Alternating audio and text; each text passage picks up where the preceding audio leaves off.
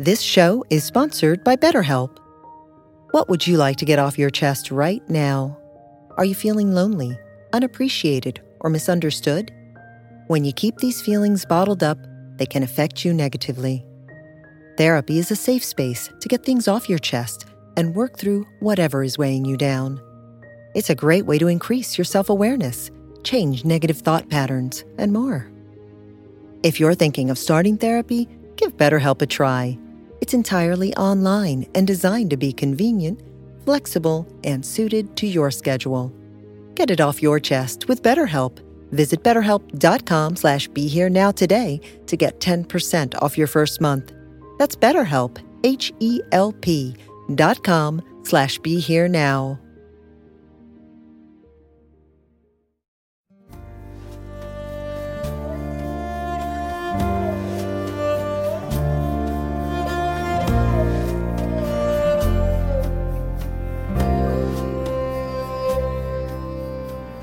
Welcome to the Krishna Das Pilgrim Heart Hour. In this podcast, Krishna Das shares his warm-hearted and down-to-earth path to the divine. If you are interested in supporting Krishna Das's podcast, please go to BeHereNowNetwork.com/KD. There's a great saint in the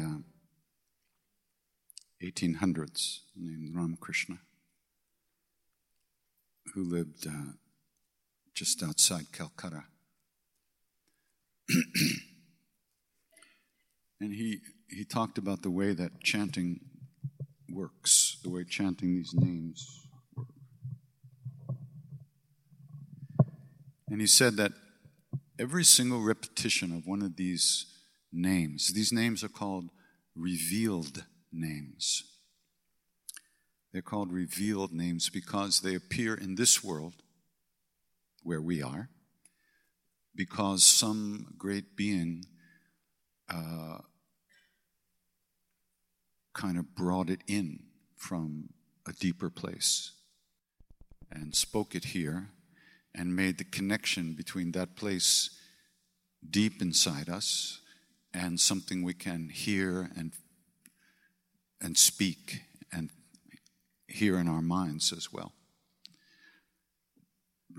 The root of all these names is pure being, is presence, is awareness, is love, Buddha nature, self, God, Atman. All those things, the same thing, which is what lives within us as who we really are, not who we think we are. So these are the names of that place. And we know these names because a being who realized that in that way spoke that name here for us. And spoke that name for us to follow that name back into ourselves. So these names have a power or a magnetism. And Ramakrishna said that every repetition of one of these names will have an effect. And it's very much like a seed that is planted. According to the causes and conditions and surrounding the planting of that seed, it will grow sooner or later, mostly. And with these names, it'll always grow. It's not like when I plant a potato and it rots. So he said every repetition of one of these names, this is what he said, not what I said, every single repetition, whether you're doing it while you're taking a piss or eating pasta or meditating or whatever you think, every single repetition of these names will have an effect, a positive effect. And he said, it's as if the seed is thrown up in the air and caught by the wind, okay? And it's blown for miles and miles. And it lands on the roof of an old house. The seed of the repetition of the name lands on the roof of an old house in the middle of nowhere in India in the 1800s. And in those days, sometimes the roofs were made of grass, of mud Sometimes they were made of these tiles that were made out of mud. And Ramakrishna said, the seed of the repetition of one of these names, of all these names, gets caught by the wind, carried to the roof of this house, and gets caught between the tiles on the roof of the house. Stuck. But over time and seasons and wind and rain and snow and all that stuff, the tiles start to break down. And they get softer.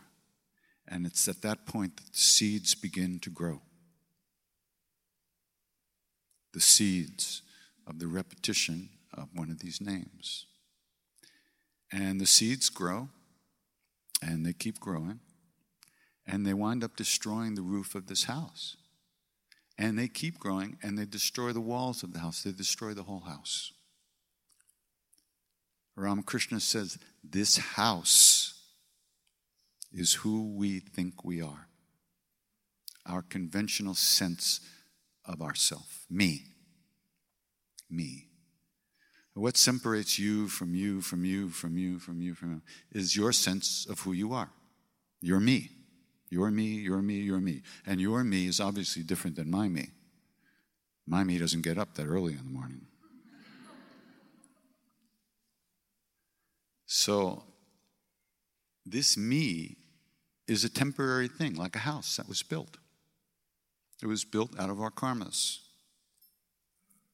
It's not permanent. It's a temporary structure. And when the seeds of the name grow and destroy the house, what's left? Everything. Everything. There's no longer that little space inside the house that's separate from all the other spaces inside all the other houses.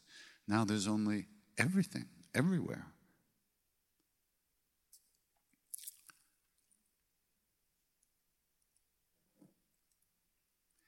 Well, you might notice that he doesn't talk about how me feels while all this shit is happening.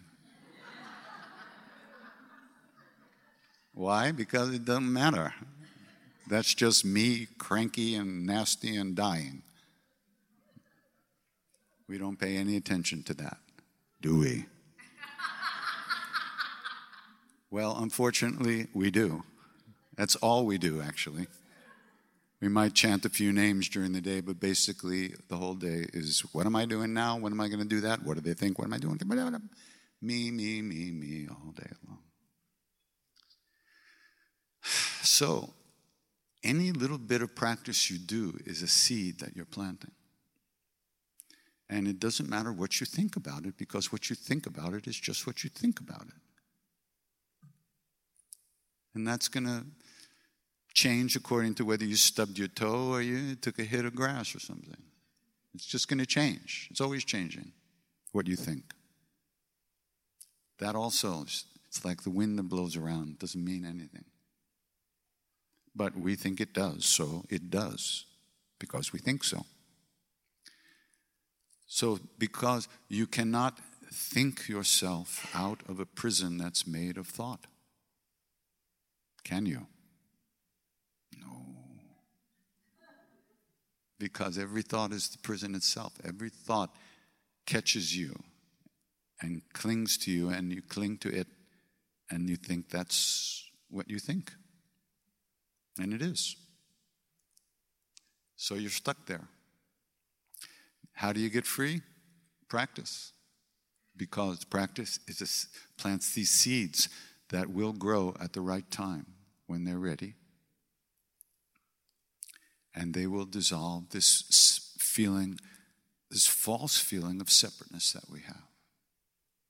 And it's false. It's not ultimately real. It's based on things that created it. And if it's created, it's going to uncreate itself sooner or later. That's the way it works.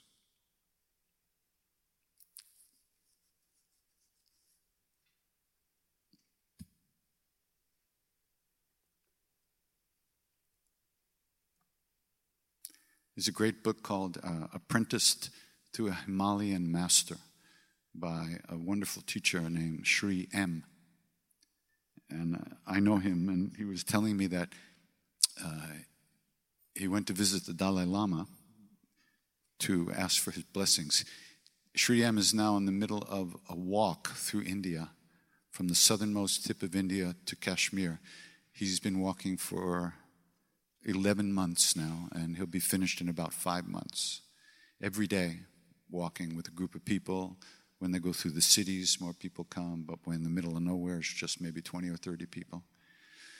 So he went to His Holiness to ask for his blessings, and His Holiness said, well, I can't walk with you. He said, I know, but I'm just asking for blessings. He said, okay. He said, the Dalai Lama said to Sri M, he said, I've read your books. You said that can't be known through the mind. So then how can it be known? So M said, Your Holiness, I meant that it could not be known through the ordinary mind. You should say that. So it's the ordinary mind which we live in. We live in our ordinary mind. All of us, you're all in mine, I'm in yours. It's just our perceptions. But that can only be known through a different aspect of mind, which is not included in ordinary mind, daily mind, worldly mind, the busy mind, the mind of thoughts. So how do we break down this house? And you see, in the house is where we keep all our stuff.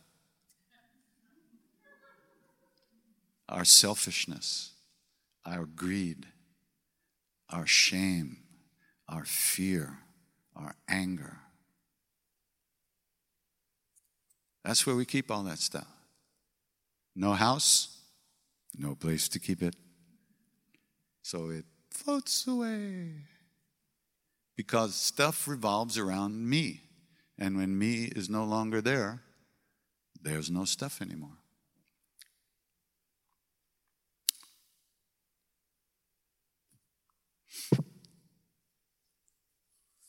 However, you do have to throw out the stuff personally. You can't just break down the house and leave the stuff, because you get stuck in the stuff and then you don't even have a house to live in. It's terrible. The rain, get rained on, and snow. And so in the process, while we're doing these practices, it's very useful to pay some attention to our stuff. If we don't deal with our stuff will deal with us. There's just nothing, there's one or the other.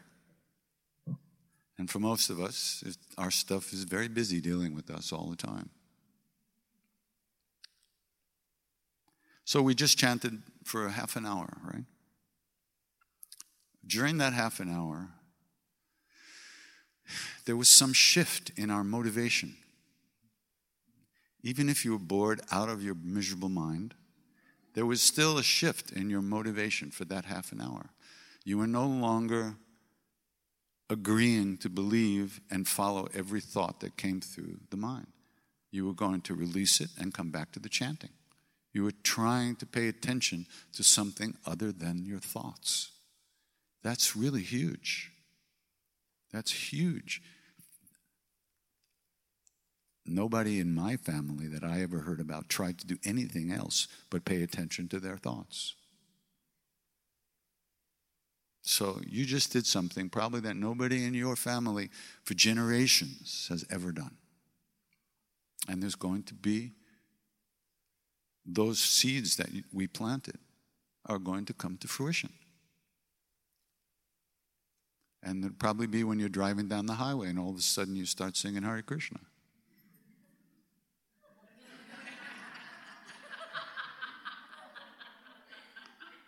First of all, you make sure nobody's in the car with you.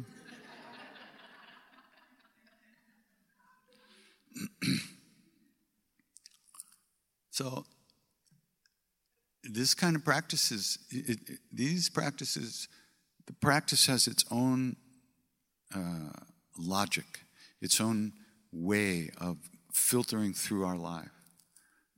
And it doesn't depend at all on how we feel about it. Especially when you're doing the practice, your job is to sing. not to be thinking about anything else. Is it good? Is it bad? How long do I have to do this? Why did I come here? Why is he singing that song? Can't he sing something else? Just another thought. And the more you do it, the more you get used to how it feels not to be stuck in that thought-making machine. And it's not like you can pat yourself on the back and say, wow, I'm not caught in that thought-making machine. He thought. That doesn't work. But what happens is as time goes on, you wind up spending less, you spend more and more time not engaged quite the same way with your thoughts and your feelings and your emotions. You don't notice that because when you're not engaged with your feelings and your emotions, you, the evaluator, is not there. You're just not there. You're here. And that's a different place than there. So the real work happens when you're really not expecting it. And it's like, who is it that said that? Something like,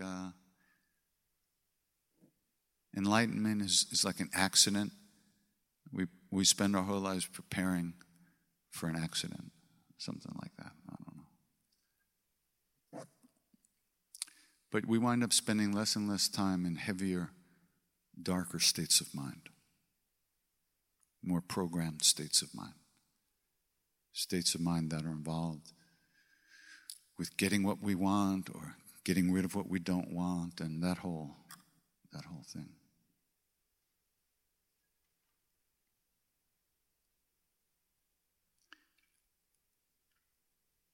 And your own happiness, your own feelings about yourself become less and less, they stay less and less right in front of you all the time. You get freed from that whole obsession about thinking about yourself.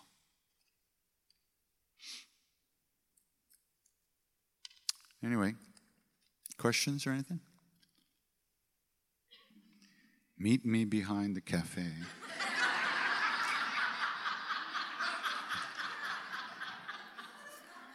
But it's not signed. I ain't going.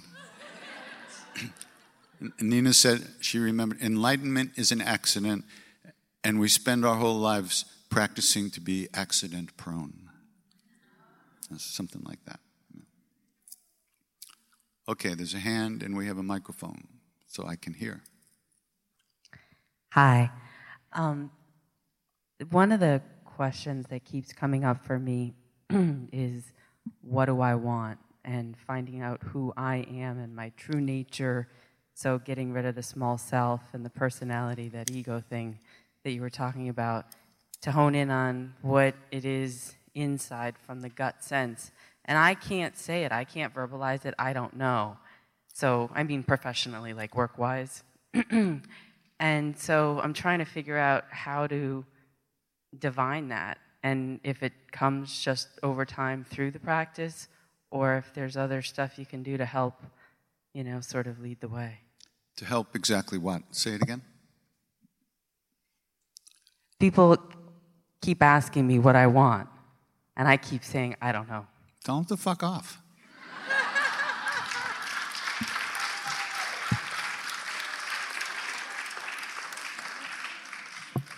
And then, duck.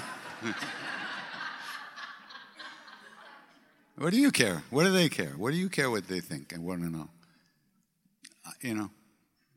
But that's not really your question. Your question is, what do you want? And the answer is, how the hell do I know?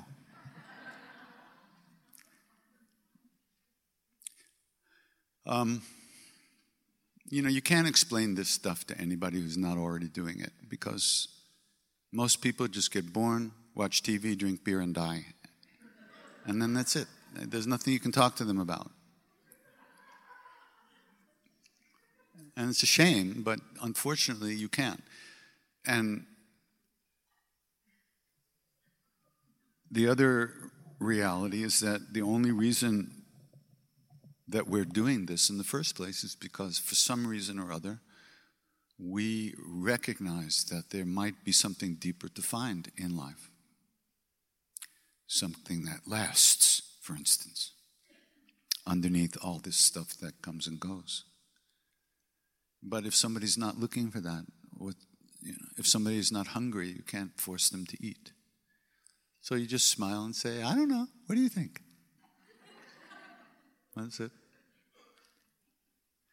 You don't have to, upset anybody's boat, But if a person's really asking, then you can have a conversation with somebody. Because in conversing with somebody, you might recognize more about what you really do want. But only if the person's really into there's some space in there. Most people don't really care. But if you're doing something that doesn't fit with what they think you should be doing, then they have lots of questions. But there's no answer to those questions, other than you just love them, and that's it. And then they don't ask any questions. You love them to death. And you do. Why shouldn't we, Because people are threatened by anything that's different in life. It threatens people. They feel insecure. And that's not our job, to make people feel bad. It's the other way around. If we're doing this work at all, and if it's working at all, we recognize very quickly that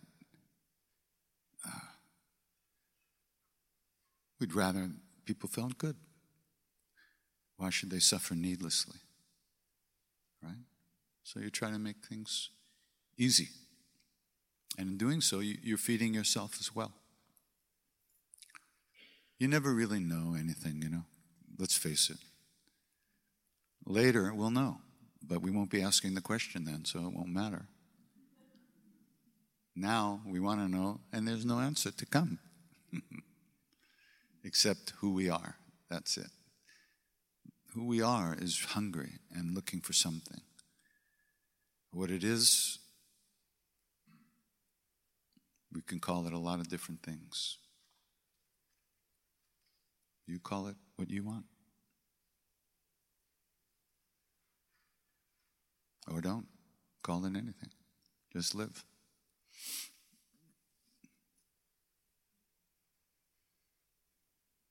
When I first walked into the room where Ram Dass was, the very first time I met him, I was, 21 or something like that? And very confused, very unhappy, very looking for something, right, but not even really, didn't really even formulate that. But when I walked in the room with Ram Dass, where he was sitting, all of a sudden, I knew that whatever I was looking for was real. It was real. That was a big thing. I still didn't know what to call it, but I knew that it was real, it existed, it could be found. But what was it? I'll let you know later, when I know. And that was only 40 years ago, so good luck. Why do you think we're so afraid to love? Why is it so easy to give unconditional love in that form? Why is it so hard for us? I asked Siddhima. Siddhima is one of Maharaji's great devotees. She was with him for over 40 years. I said, so one time I was sitting with her in the back of the temple, and all the grandchildren and cousins of this family that I knew very well came for blessings. One of them was getting married, so they came to get the blessings of Siddhima and Maharaji in the temple. And there was so much love among these kids, right? I have a cousin that wouldn't talk to me if I was, believe me, would never talk to me. So I just saw so much, and I said, Ma, what is it with us, with Westerners? Why can't we love? Why can't we?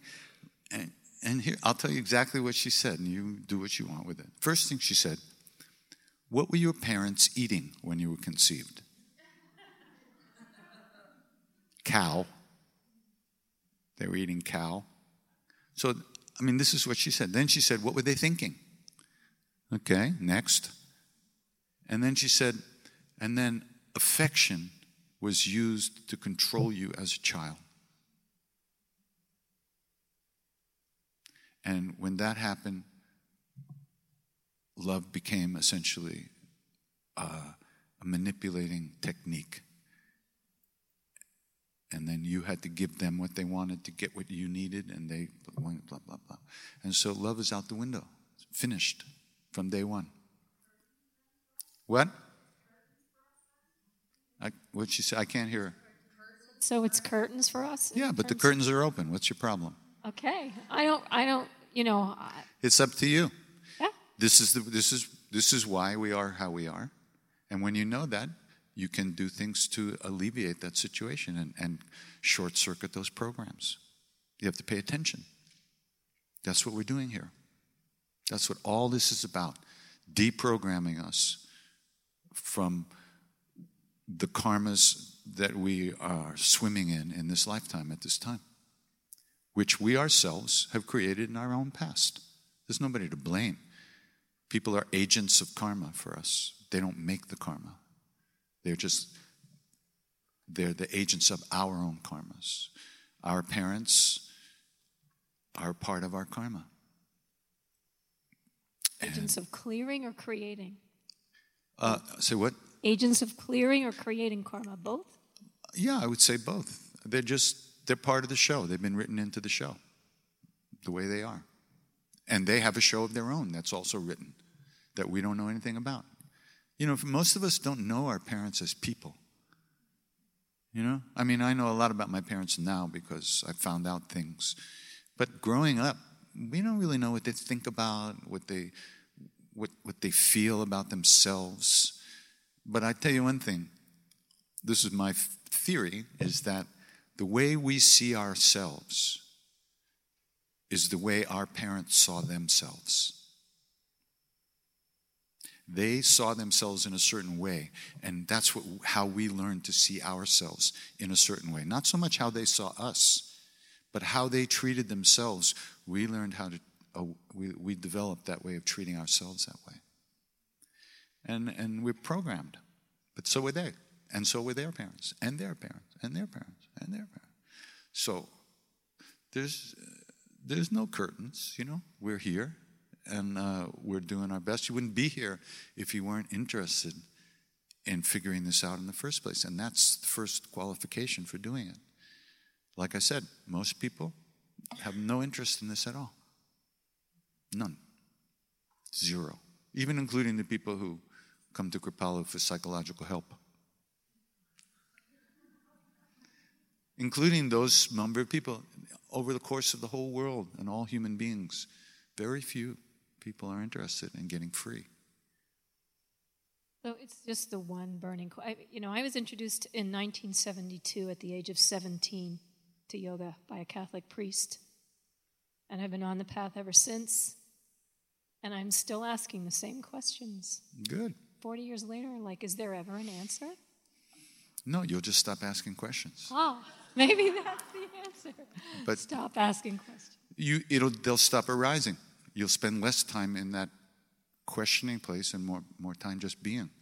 And when you're just being, you're not questioning. But in order tired, it's tiring, asking all the questions all the time. Yeah, well, you have to do some practice, The more practice you do, the less time you'll be reinforcing those behaviors of questioning everything that can't be answered. There's no answer for those questions. It's your state of mind that keeps replenishing itself moment after moment of dissatisfaction. On and on and on. Yeah, that's just mind states, impermanent, temporary.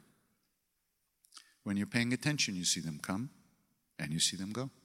And then you see them come again. But eventually, the part of you that experiences the coming and going gets deeper and more familiar to you. So you're sitting in there as things are coming and going, like birds that fly through the sky. You don't hold on to each bird. They just fly through. You let them come, you let them go. But right now, you're grabbed by every little thought and emotion and state of mind. And you're not released until that energy is spent. And then you fall back into yourself for a billionth of a second, and you're gone again. So what happens over time in practice is that when you're dropped by something, you spend more time being here. And you get more used to what it's like to be freed from the obsessive flow of thought and more present. But 40 years of practice and right back to the beginning is basically the deal. Lucky. Yeah. Good. Because you have to pay attention. That's the key to everything. For 40 years, you've been doing practice without paying attention. So pay attention and everything will change.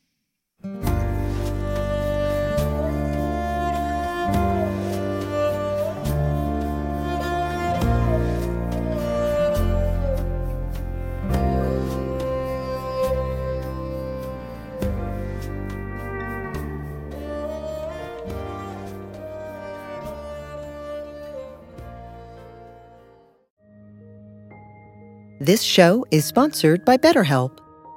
What would you like to get off your chest right now? Are you feeling lonely, unappreciated, or misunderstood? When you keep these feelings bottled up, they can affect you negatively. Therapy is a safe space to get things off your chest and work through whatever is weighing you down. It's a great way to increase your self-awareness, change negative thought patterns, and more. If you're thinking of starting therapy, give BetterHelp a try. It's entirely online and designed to be convenient, flexible, and suited to your schedule. Get it off your chest with BetterHelp. Visit BetterHelp.com/BeHereNow today to get 10% off your first month. That's BetterHelp, HELP.com/BeHereNow.